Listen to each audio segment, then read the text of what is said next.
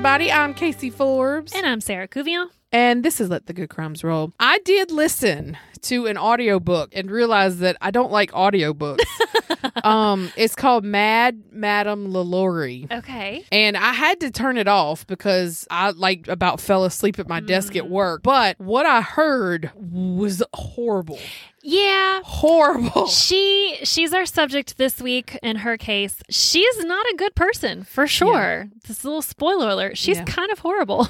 And we didn't do it. There's not like an official documentary. Yes. We based this off. Sarah did her own research. Yeah. I had a few sources. So like 64parishes.org, there's an article called Mistress of the Haunted House by Carolyn Morrow Long. I got the meat of the information from there because the author used like tangible sources. Like she went back and she researched. So if it wasn't like in an archived letter or a newspaper or something like a written account, she didn't include that. Yeah. So I have some of the speculations of things, but for the meat of everything, I have the facts. Because the legend is, isn't there a mansion in New Orleans? It's not original, but I'll tell you why. Okay. Are you ready to dive into Crazy Town here? Oh, Lord. Okay. Go ahead. Our subject this week is Madame LaLaurie, the socialite serial killer of New Orleans. Now, this takes place back in New Orleans. So back when slavery was a thing back here. Mm-hmm. So I'm going to give you a little bit of background on her just because I want you to know where she's coming from to see where she ends up.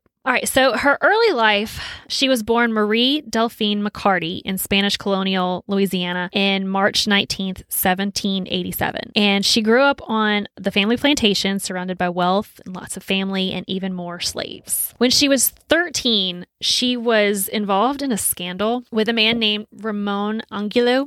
He was a 35-year-old widower that had recently moved to New Orleans. They were married within 6 months of him coming to New Orleans. She was 13? Yes. No, back then, I guess your parents didn't have to give your permission. I guess, but gross anyway. So they were married within 6 months of him coming to New Orleans, but that was a big problem because he didn't get permission from the King of Spain to get married. Like it was required of officials to marry a local woman. So the king got pissed. Well, so was he pissed that he married a 13-year-old, or was he pissed that he married a girl who was a local woman that he didn't give permission to? Just because he didn't get permission, basically. What do you need permission for? I don't know. Insane. It's just a stupid rule. But so when King Carlos found out, he called Ramon back to Spain. Delphine went with him. Once they were there, they eventually, he was pardoned and he was given a new post in Louisiana. But on the way back to this new post, the ship they were traveling on ran aground and Ramon died. What does ran aground mean? Like it ran ashore, like onto the ground, from the water to the ground. And it killed him? Yeah. Was Delphine driving? Like, did somebody miss? Was someone like, that is so bizarre. Like, well, she did give, I would hope not, because she did give birth a few days later. Their only You're child. like, whoops, boink, right on the shore. Sorry, honey, I had a contraction. He fell over and died. So, Wait, now I have that visual in my head. I did too. You're like, it went short and he died. Okay, so she gave birth to their only child, a girl, and she nicknamed her on the ship. I would imagine once it hit the ground. Can you imagine giving birth on a ship in the 1700s? Like, I wonder if she was full term, or did the impact from the ship hitting the ground, if that had anything to do with it? Was she throwing up from all the seasickness and it set her into labor? Sounds like a horrible way to have a baby, though. God. So Delphine returns to New Orleans with her baby daughter. And in 1807, she marries a Frenchman named Jean Blanc, who she has 4 children with. He was a merchant, lawyer, a banker. He's like this big, wealthy dude, state legislator, political intriguer, but I don't know what that means. And he was a major slave trader. Thus far, her entire life she's been surrounded by enslaved people. Back then and back there, Louisiana is kind of famous for how horribly they treated slaves. In general, slavery is horrible. Yeah. But down here, it was even worse. Yeah. So this dude, Jean Blanc, he died in 1815. So she's not having the best of luck with men. He left Delphine to settle his massive debts and raise raise 5 young kids. But she turned out to be a very shrewd businesswoman. She took an inheritance from her father plus her own business dealings and put herself back on solid financial footing. So by the time she meets her next husband, Dr. Louis LaLaurie, she was very wealthy. So our story involves him, so I'm just going to give you a little background on him. Louis LaLaurie arrived in New Orleans from Bordeaux in February 1825. He was 22 and had just finished medical school. He seems to have been specializing in orthopedics because he placed an ad in a local paper announcing that he would specialize in, quote, straightening crooked backs. And it's supposedly that's how the two met, because Delphine reportedly had a daughter that had some sort of disability. I just picture like Quasimodo like answering the ad, you like, know? I wonder, like, or you know how like Forrest Gump had like those little the braces on his legs because he had a crooked back. Walking around looking like a question mark. Yeah. Question mark. Bless his heart. So by late 1826, the relationship between Delphine and Louis had progressed and Delphine became pregnant. So now keep in mind, they're not married at this point. Scandal. I know this woman just has no trouble with scandal, apparently. So their son was born in August of 1827, and records show they weren't married until 5 months after the child was baptized. So it is believed that Delphine truly did care for Louis, but she was very smart because, and this is the only thing I give her credit for, before they got married, she made him sign what was basically like a prenup agreement. So Delphine specified that she would retain control over her personal property, real estate, and slaves. So altogether it was worth about $67,000, and LaLaurie only had about $2,000 when they married. How much? I wonder how much that would be today. Well, I actually have that answer because I Googled it. Oh, I bet that's a lot. $2.2 million. Wow. Is what that is today. Yeah. So they initially lived on a riverfront plantation, but in 1831, she bought 2 corner lots at Royal and Governor Nichols, so French Quarter town in New Orleans. Even though they moved into this lavish new home, it could not help the strained relationship of Delphine and Louis. In fact, 1832, Delphine petitioned a court for a separation, testifying that LaLaurie's treatment had rendered their living together unsupportable, and that in the presence of many witnesses, he beat her and wounded her in the most outrageous and cruel manner. Wow. Yeah, so she's claiming that he beat her. I don't know how much of that I believe. Yeah.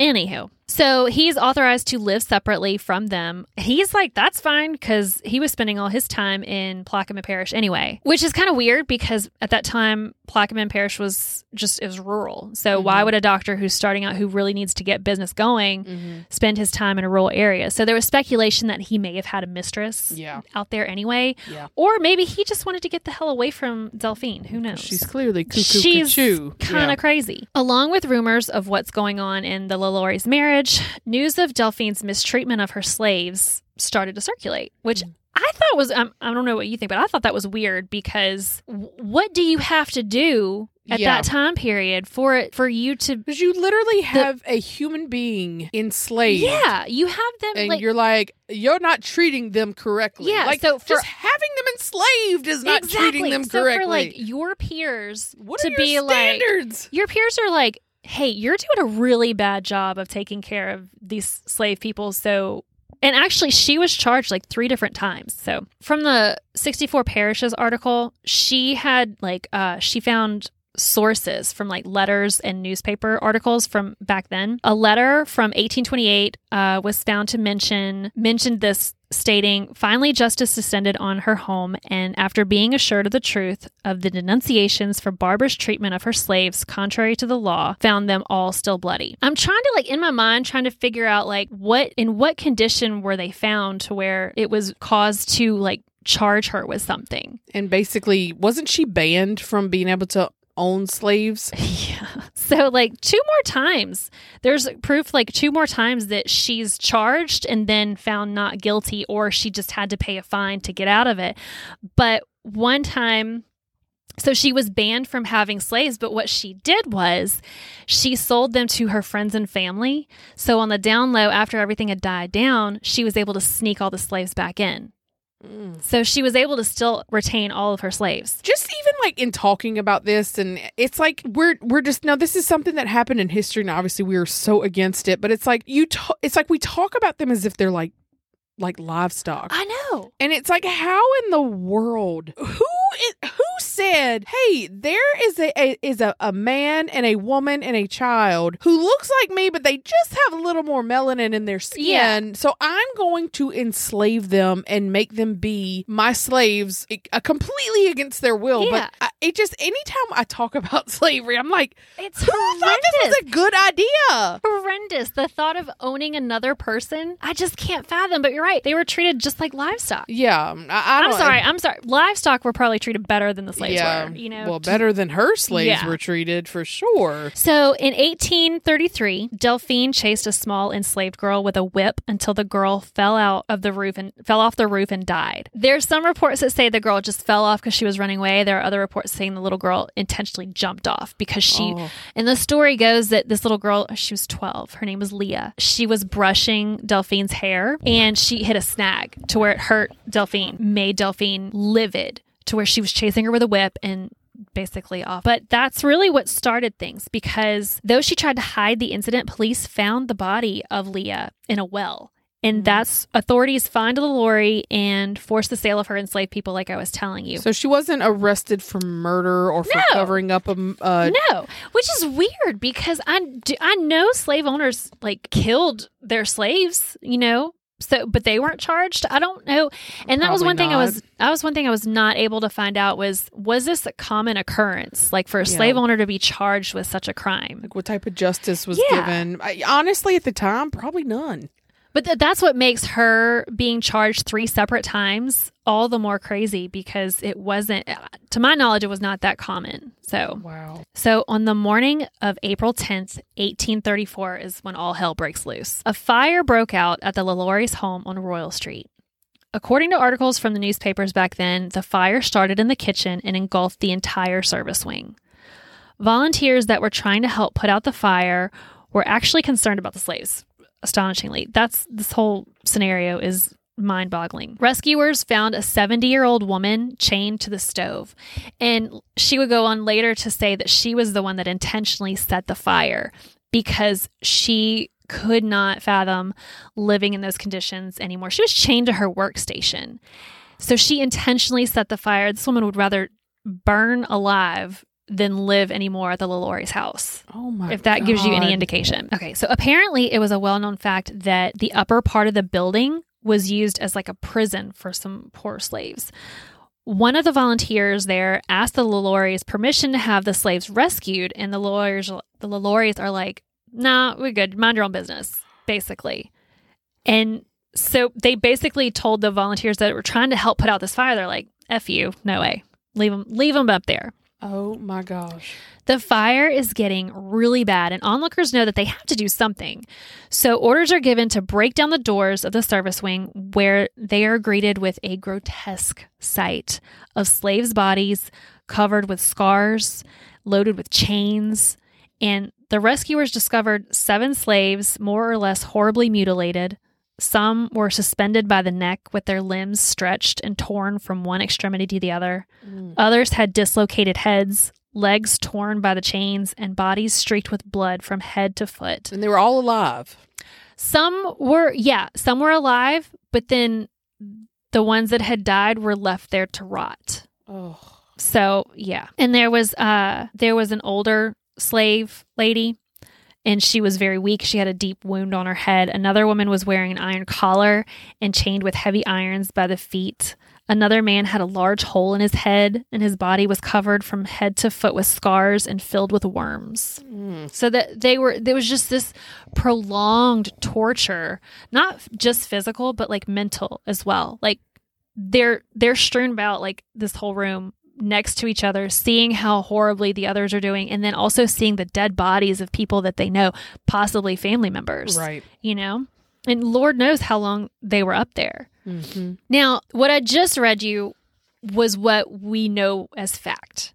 But there are also other rumors, which is what caught our attention from the Ranker article. Allegedly, some women were chained up and their stomachs were cut open and their intestines were wrapped around them as like a belt, basically. Another woman's rumored to have discovered she was discovered having her arms and legs missing. Another woman had her bones twisted and broken in order to fit her inside a tiny metal cage that was like meant for dogs. And at the time of the discovery, both of those women were still alive. The rescued slaves were brought to the mayor's office for food and drink and medical treatment. And there's a crowd growing outside the LaLaurie mansion, waiting to see like what's arrested, like if they're arrested or not. Like they're just nosy rosies, you know, want to see what's going down. As the day goes on and law officers don't arrest the LaLauries, the crowd gets angrier and angrier. All of a sudden, Bastian, an enslaved coachman for the LaLauries, appears with a carriage, and Madame LaLaurie gets in the carriage and they race off. Eventually, she and her husband flee to Mandeville. Meanwhile, the crowd in front of the mansion grows so unruly, they storm the house. The rioters smash furniture, wrecked floors, walls, china, windows, everything. Basically, it's just a shell of a house after they're all done. The LaLauries, along with their youngest son, are in Mandeville just long enough to get their affairs in order, and then they flee to New York and eventually Paris. Back in New Orleans, an agent of the estate was disposing of the ruined house and the slaves. The Royal Street Mansion was sold for less than like the original asking, like selling price of $33,000, which I mean makes sense because it was just practically burned down and destroyed. Yeah. So, and who would want to live there with all that just torture? I know, it doesn't have the best of luck there. 11 of the 30 enslaved men and women were owned by Delphine at the time of the fire, including Bastian, were sold. This leaves 19 people unaccounted for in the archival record. So at a time when slaves and property and record keeping was meticulous, it's unusual for there to be 19 missing people, which leads us to believe something really, really bad happened she didn't want us to know about. Like, I wonder if they died or... So, yeah. So, I mean, think about it. If she dumped poor little Leah, the slave girl, in a well, she's not going to write that in her record keeping. But like you said, they were treated like cattle. So the records are well kept. And the fact that those 19, was it 19 I said, were missing is leads us to believe something evil happened. So my question too is like, are we not saying sure, not sure, but like, this was Madame LaLaurie that was doing this to them? It wasn't her husband too? Or? Because he was not living at the house. He just happened to be there that day, but because he didn't live there, and also I read something to where she would even beat her own daughters for trying to feed the slaves. Well, that was my next question. Like, how did she treat her children? Horribly. She was terrible to her children. She was a terrible mother too. Yeah, I mean, these kids are showing compassion to these enslaved people, and she's beating them for it. So, wow. Yeah. Ugh. I know, it's horrible. I had in the audiobook that I listened to, they went on and on about how gorgeous Delphine was, and she was just a gorgeous child and grew into this gorgeous woman, and people just doted over her, but she just had this black soul. Yeah, by all accounts, she was a very pretty lady. She was very charming. I mean, she got 3 men to marry her. One of them 22 years old, so... Well, I didn't get to listen about, like, what happened to her. Like, there wasn't, like... So they took off and fled to Paris. Yeah. So within a few years of arriving in Paris, Louis LaLaurie is like, I can't live with you. So he left for Cuba and was never reunited with her or their son. And he died in Havana in 1863. So on December 7th, 1849, Delphine died in Paris after a long illness. It's rumored that she's buried in a cemetery in New Orleans, but because of the poor record keeping, we can't prove that it's actually her there and not like a member of the family. Beth Dutton, I hope she died of ass cancer. Remember that? Yes. Die of ass. I hope Delphine died of ass cancer. Yeah. So what a horrible woman. I hope it was a long, painful death. And she is burning. Yeah. Right now. But there was even rumors like she wanted to go back to New Orleans to sort out her financial affairs. And her family's like, are you kidding? Like, you can't. After this horrible thing that happened, you're going to prison if you go back. Like, you can never go back. She had no concept of what she did was wrong.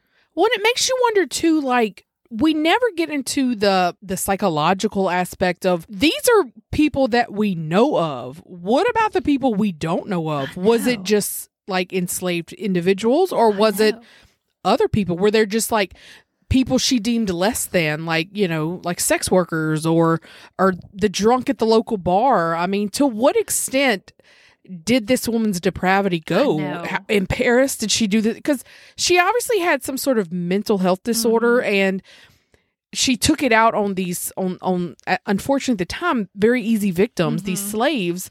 But who did she? I mean, that didn't just stop and go away. Yeah, you know, there was something I read that said her depravity, had she been born at a different time, would have found another outlet, but because she was born back then where she could get these, and get away with slaves were she could get away with it. Slaves were easy to come by in New Orleans. Evil like that just come into the world. I don't know. I know. It's scary. It is so scary. Oh, Lord.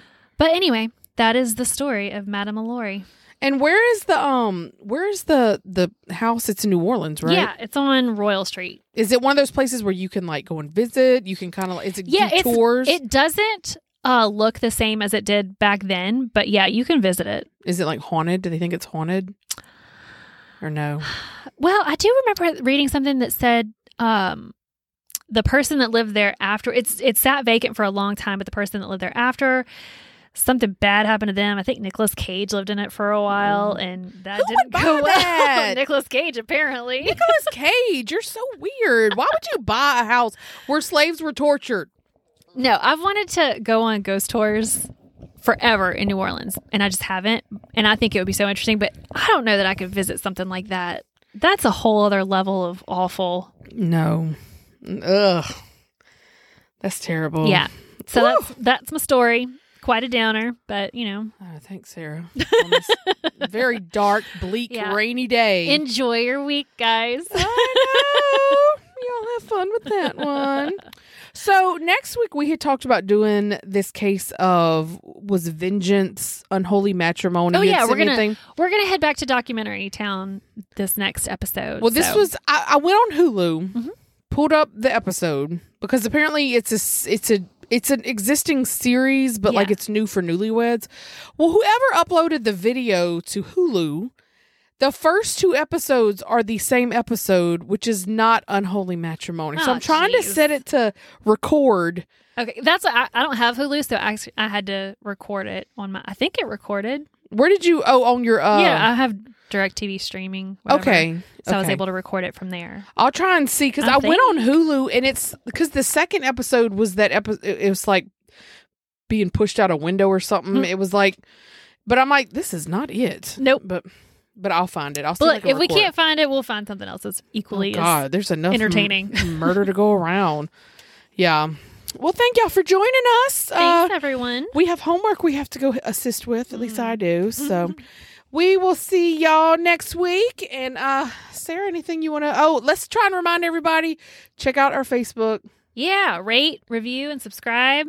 And tell your friends. If you like the podcast, rate it and review it. It kind of helps us out. And Spotify now has a review rate. A thing where you can go on and rate now. I don't know if you can do reviews, but you can definitely rate it. But that kind of helps us out when people go to search for podcasts to see ours if we have enough rates and reviews. So and we're on Facebook and Instagram, so visit our pages and like them there. So. Yeah, and check out letthegoodcrimesroll.com. That's our website. So, all right, well, we'll see y'all next week. Bye.